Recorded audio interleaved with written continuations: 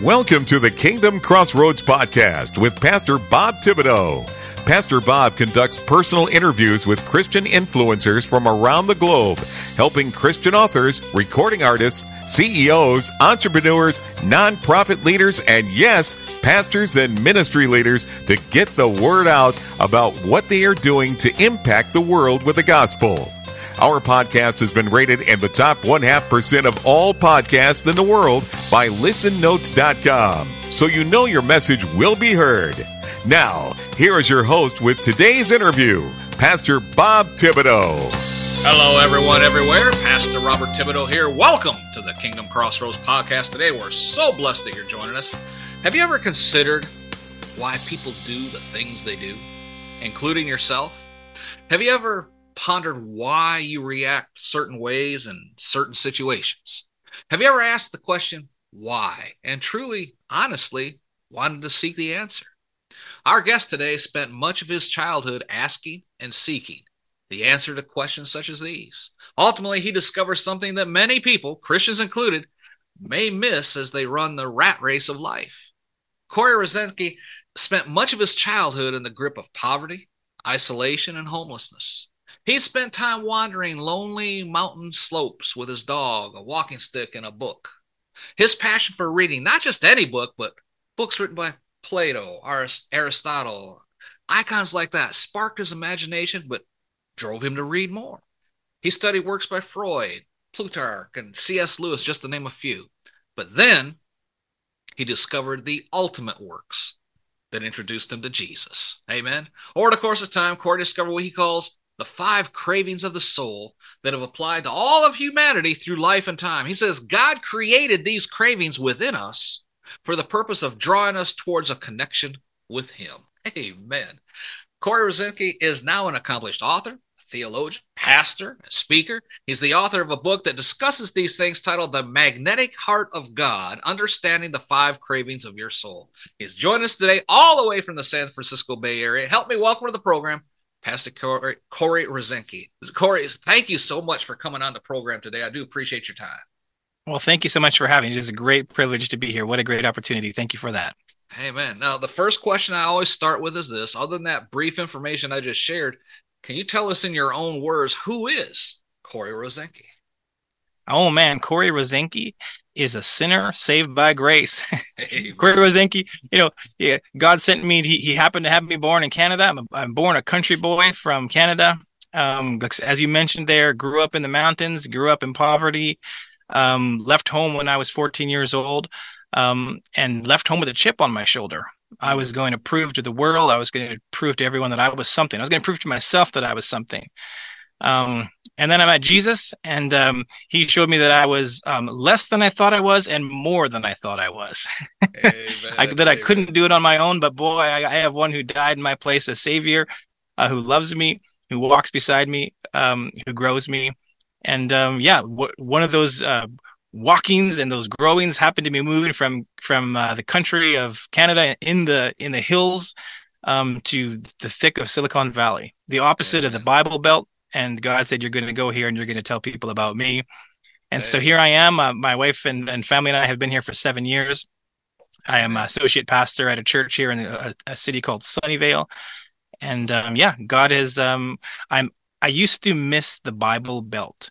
But now I've realized that God has specifically called me to a hard place like this on purpose, to shine his light and declare his truth.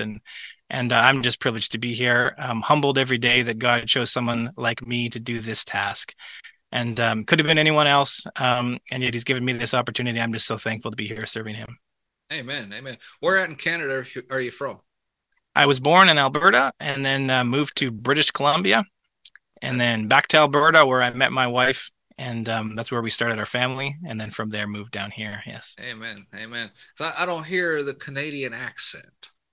Well, it's interesting. Some people hear it. I think it's starting to disappear. It's been 7 years. My Canadian friends have said, hey, you sound like an American now. And I'm not exactly sure what that means, but I know that feeling. But all of my American friends say you sound like a Canadian, so I don't know what it is. I'm in the middle somewhere right now. Yeah. I understand completely. I got family in London, Ontario, and that's where one side of the family hailed from. And I was born and raised up in Michigan, right in Port Huron, which is just across the river from Sarnia, Ontario. And, I get teased all the time because I say A. I say A all the time, Hey, that sounds pretty good, eh? Stuff like that, right? And, but when I go, we lived a lot of time down south, so I have a little southern accent. Right. Spent 20 years down in Texas. And, so I'll go home and like I know what pop is because nobody else knows what pop is, anywhere else, but up there you do. And, I'll be talking to them. They'll say, "You're not from around here, are you?" I say, "Yeah, I was born and raised here." Well, you don't sound like it. Down in Texas, they say, "You ain't from around here, are you?" Because they hear like about, when you say about and stuff like that, that's what I say. Yeah, but praise God, I love my Canadian roots. Amen. Well, Pastor, I know we are a three-part being, no doubt about it, body, soul, and spirit. What role does the soul play in the interactions between the three parts? Right. Because that's the focus of your book. Yeah, that is the focus of my book. And really, I think that it's an important focus that we take nowadays. We just think about this. We live in a world like of unprecedented prosperity, right? I often observe this. There's never been a time in the history of the world that mankind has had so much access to opportunity, to freedom, to education, to leisure, to comfort, to all these things. And yet every study shows that we are more unhappy than ever. Yeah. Right. There's an old saying that goes, the loneliest moment in life or the darkest moment in life is experienced when you experience what you thought would bring you the ultimate and it has let you down. Yeah, that's true. And we look at our world around us today, and I think that is the effect we see. We were promised for generations, perhaps even back to biblical times, that if we would just get to the top of that financial mountain, we would have joy and peace. If we would just get to the top of that sexual mountain or that intellectual mountain, we would discover joy and peace. And ours is the generation that has reached the summit of all these mountains and discovered there's nothing there. It was a lie. And I believe that it has very much to do with the fact that we live in a world and in a culture that is obsessed with the brain and the body. The brain and the body, the satisfaction, the entertainment, the titillation and the comforts of the brain and the body. And we've forgotten our souls. We've forgotten what I call our non-biological selves. And because humanity has essentially forgotten what humanity is, we're looking for joy and peace in all the wrong places. Yeah. Amen. Yeah, it's so true. I mean, you see that every night on the news. Yep. There is like, why would someone kill someone over something so simple as a parking place and stuff? Because they've lost their sense of humanity. Amen. Yeah. Well, I think before we get into your book, let's lay a foundation first. Can you tell us how you discovered the proof that we as individuals actually have a soul? Right. Well, the fascinating thing about that is obviously we could talk about that in religious terms, but we don't have to. We could talk about this. I'm often on shows where they want me to talk in a religious standpoint. So I'm happy to talk about it mathematically, historically, philosophically, scientifically even, right? First off, we have the interesting idea of this, is that whenever someone asks me, what is the proof that we have souls? I always generally start by saying, you are your own best proof that you have a soul. And that is that, like mankind, we have a longing, we have a hunger that reaches out, that always seeks to reach beyond. And, C.S. Lewis once said this. I found it profound. He reminded us that cravings don't exist unless satisfaction for those cravings also exists. Right? And he uses several examples. He says, a baby feels hunger. Well, there's such a thing as food. If there was never such a thing as food, we wouldn't feel hunger. The same is true with water. We wouldn't feel thirst if there was no such thing as water, right? Amen. There's sexual desire. Well, there's such a thing as sex. Cravings don't exist unless satisfaction for those cravings exists. And yet we as humanity don't just have biological cravings like the rest of the creatures of the earth, right? With the craving for food and shelter and sex and the hope to live another day so we can once again food and water, sex, the hope to live another day, right? We have cravings that are non-biological. We crave justice, right? A craving that is totally impractical and totally kind of blows up the whole concept of evolution because there's no point behind that craving from a biological standpoint. Even more than that, we crave identity, right? the question of who am I? Why am I? Do I have purpose? Is there meaning to my existence? There's no other creature on earth that has these cravings. These are non-biological cravings, and they prove the existence of our non-biological selves. Like I said, this isn't even a religious argument at this point. This is just a pure logic argument. And then we have a mathematical and historic argument, and that is simply this. I call it the evidence of uncoerced conclusion. And that is this: virtually every culture in human history, right, whether they were located in a jungle or in a desert or in the mountain or in the plain, right, whether they built their houses out of buffalo hide or blocks of snow or rock or wood, whether they were hunter fishermen, right, or farmers or gatherers, they all came to the same conclusion, and that is that there is some part of us that exists beyond biology, that exists even beyond the demise of our brain and our body. Every culture came to the same conclusion. The knowledge of the soul was not evangelized like religion was. Everyone came to that same conclusion. When the English landed on the shores of North America, the Native Americans believed in a soul already. The English brought a religion, but they did not bring an awareness of the soul, right? When the Romans landed their legions north of the White Cliffs of Dover, they themselves believed in the soul, but they came to people who already believed in the soul, right? The continent of Africa, long before they were ever subject to outside influence or outside, military force, they believed in a soul. And this is evidence we can't refute. If for all of humanity to come to the same conclusion independently without evangelism, I mean, that is mathematical, that is historic, that is unprecedented evidence. I mean, if my son comes running into the room and says, "Hey, Dad, did you hear that loud crash?" And I didn't hear it, I'd be like, "No, I didn't hear it. Maybe that didn't happen. Maybe it was just you." And then my wife comes in from the garden and says, "Hey, honey, did you hear that loud crash?" I'm like, "Oh, two testimonies. They were in different places. They heard the same thing. Maybe this is true." And then there's a knock on my door and the neighbor comes in. "Hey, did you guys hear that loud crash?" I'm like, "Aha." There must have been a loud crash because all these independent sources have come together saying the same thing without coercion, right? Multiply that by thousands of times, and that is true of the awareness of our soul. So when I often tell people that our knowledge of the knowledge of the soul is it's not a religious knowledge. It's not a religious statement. It is mathematical. It is scientific. It is logical. And interestingly enough, we now live in a world, unfortunately, that is so worried about AI. What if AI becomes self-aware and takes over the world? Meanwhile, the greater concern is that we as humanity, we as the real intelligence, have gone the opposite way.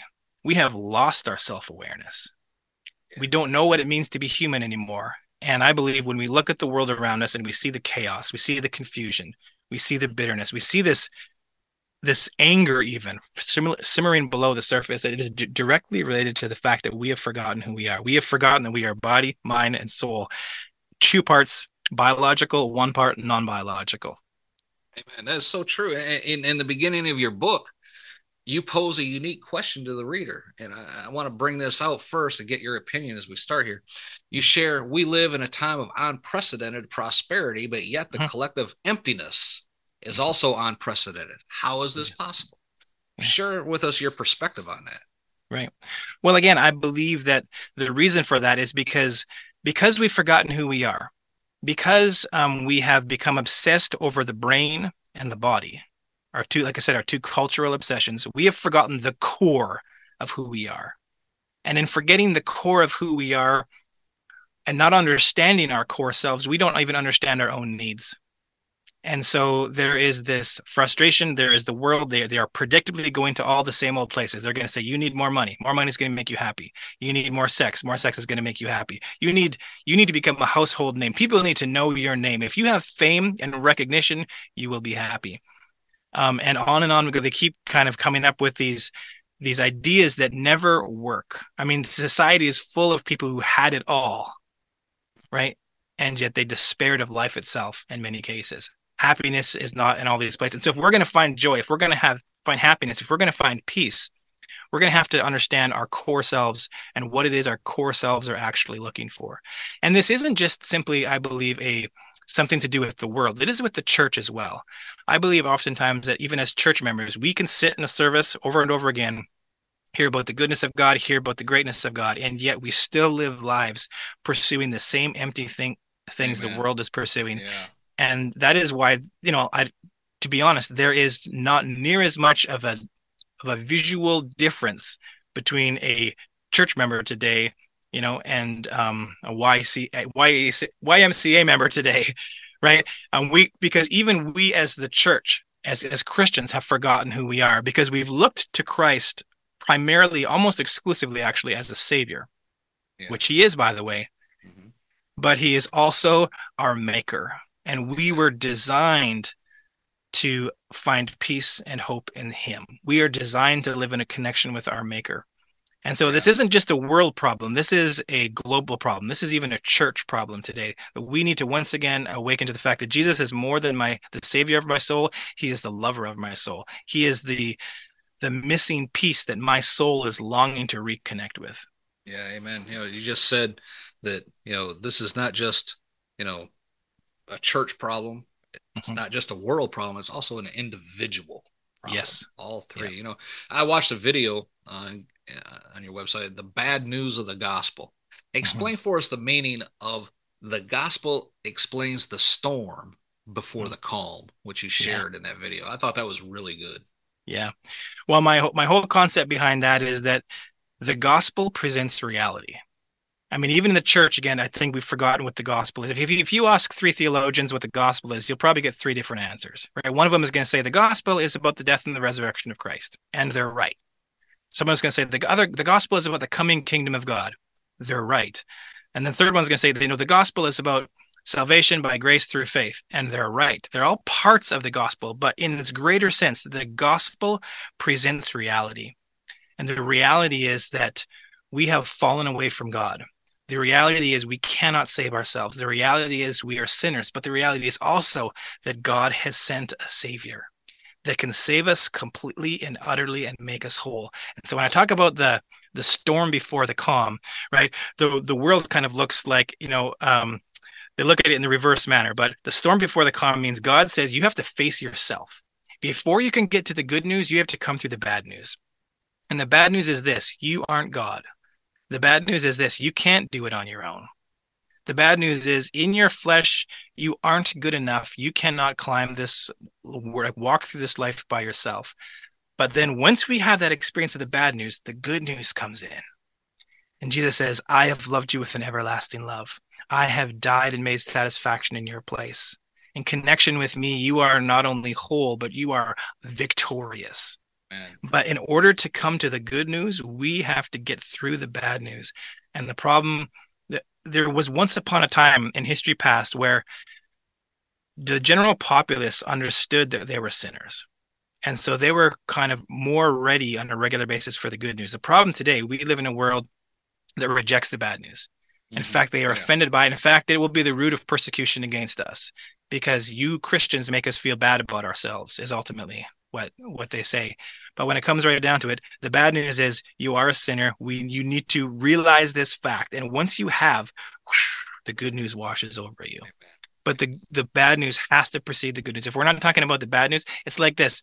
It's like throwing a life preserver to someone who doesn't know they're drowning. They have to know they're drowning. Otherwise, they just get frustrated with you because you keep throwing life preservers at them. They need to know they're drowning. And that's the bad news. That's the storm.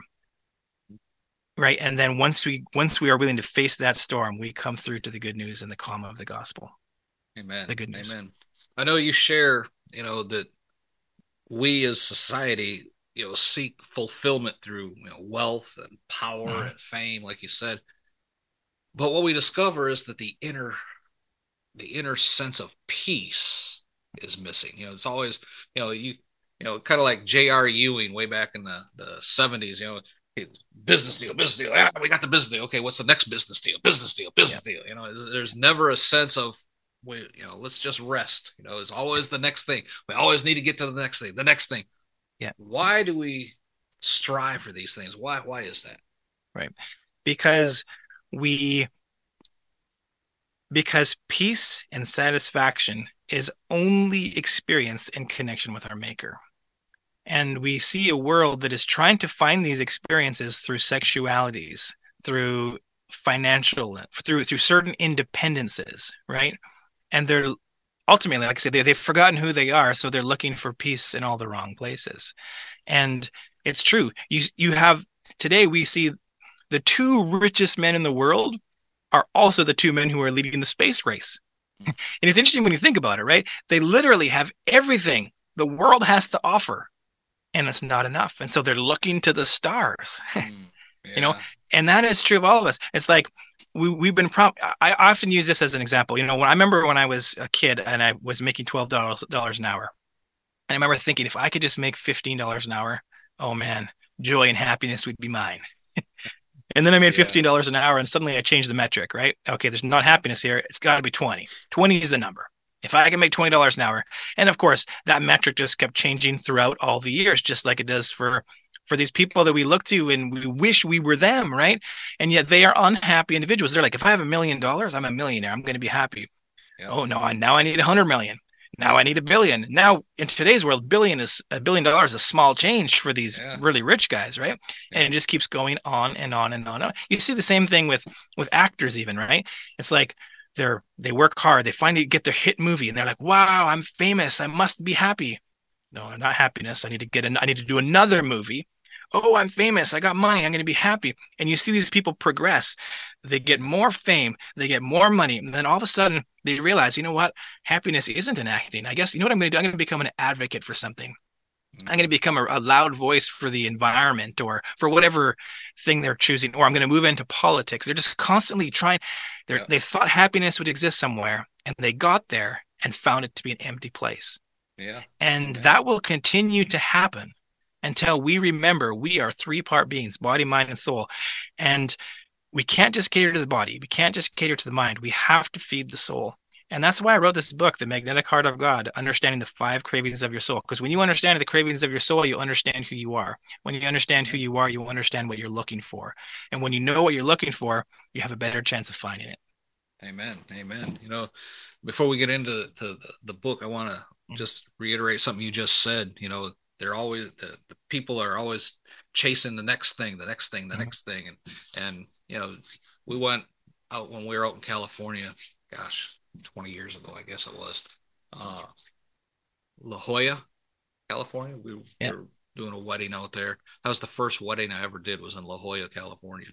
And but we were driving around and see all these mansions and all that, and say, man, I wish we could live there.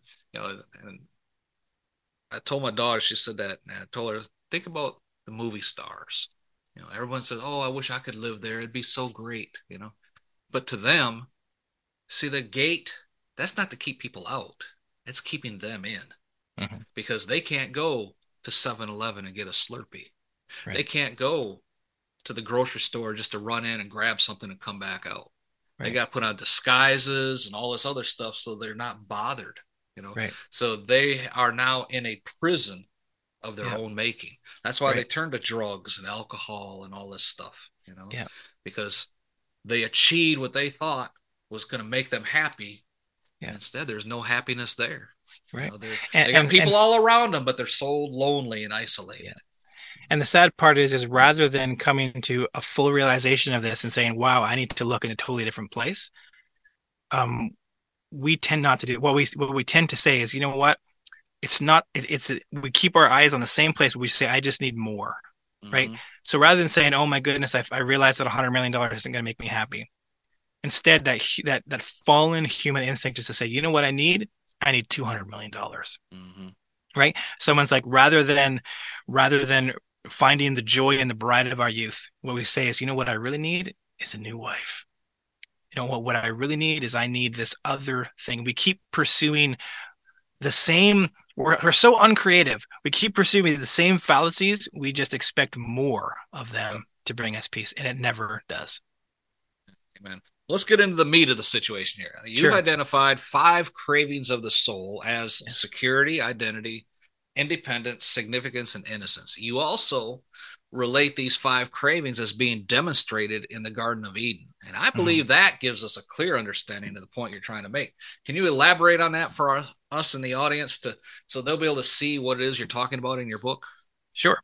Well, the Garden of Eden is a classic example because it's the original. It's the original kickoff of this whole thing, where mankind was created in the image of God. And when we think of the Garden of Eden, we always think of the Garden of Eden as this place of tranquility, of perfection. It's the Garden of Eden. Of course, this is pre-serpent, right? Mankind was living. They had total security. They had total identity. They had total independence. I love that passage where it says, God would bring the animals to Adam, and whatever he named them, that's what it was. Right? God wasn't micromanaging them. They were allowed to steward and govern and rule over the earth. They had significance. They were the crown jewel of creation. They had innocence, right? Sin had not yet entered the world, right? And then the serpent enters the picture. And the serpent does what the serpent always does. He hasn't changed one iota. It's always the same message. He says to them, did God really say? Right? Can you really trust God? And then he even goes on further to say that God's motives in this are impure. He's concerned that if you get smart enough, it's going to be bad for him, right? So what does he do? He calls into question their security and their identity in God himself. And he promises them unique independence and significance. He says, you will be like God, right? So Adam and Eve exchange real security and identity for a phony sense of independence and significance. And in so doing, they sin and they lose their innocence. It all comes crashing down, right? Because those are the 5 cravings of the soul in a nutshell. And of course, in the book, I go in depth into them. They are security, identity, independence, significance, and innocence. These are the cravings that have driven every person in history to do everything we have ever done. And they aren't just psychological. They aren't just biological. They are in the soul. Hey folks, Pastor Bob here. What a time for today's portion of this great interview with Cory Rosenke. Is we've been discussing the magnetic heart of God, and specifically we've been getting into the 5 cravings of the soul, which security, identity, independence, significance, and innocence. And if you missed any of what we just been talking about, you need to go listen again, because it is so important for you to understand what your soul craves. Your soul is what is desiring to be closer to God. Your soul wants to make you one with the Lord and reach out to your Heavenly Father and fellowship with Him. And that's what Cory's been sharing with us. Amen. And I just can't recommend his book enough. You need to drop down the show notes, click the link right there, get his book, The Magnetic Heart of God, Understanding the 5 Cravings of the Soul. But the good news is, this is just part 1. We're coming back to finish this great interview tomorrow. So you need to be sure that you get this very next episode too, because I'm excited about it, because I know what we're going to talk about. Praise God. Don't shut me down when I'm preaching good. Amen. Till then, this Pastor Bob reminding you, be blessed in all that you do. Thank you for listening to today's episode of the Kingdom Crossroads Podcast. Please subscribe to our podcast so you can be notified when another episode is published. With over 800 interviews and 1,000 published episodes, Pastor Bob is known as a podcasting expert for helping others to create their own podcast to share their messages with the world. Please visit our website at www.podcastersforchrist.com.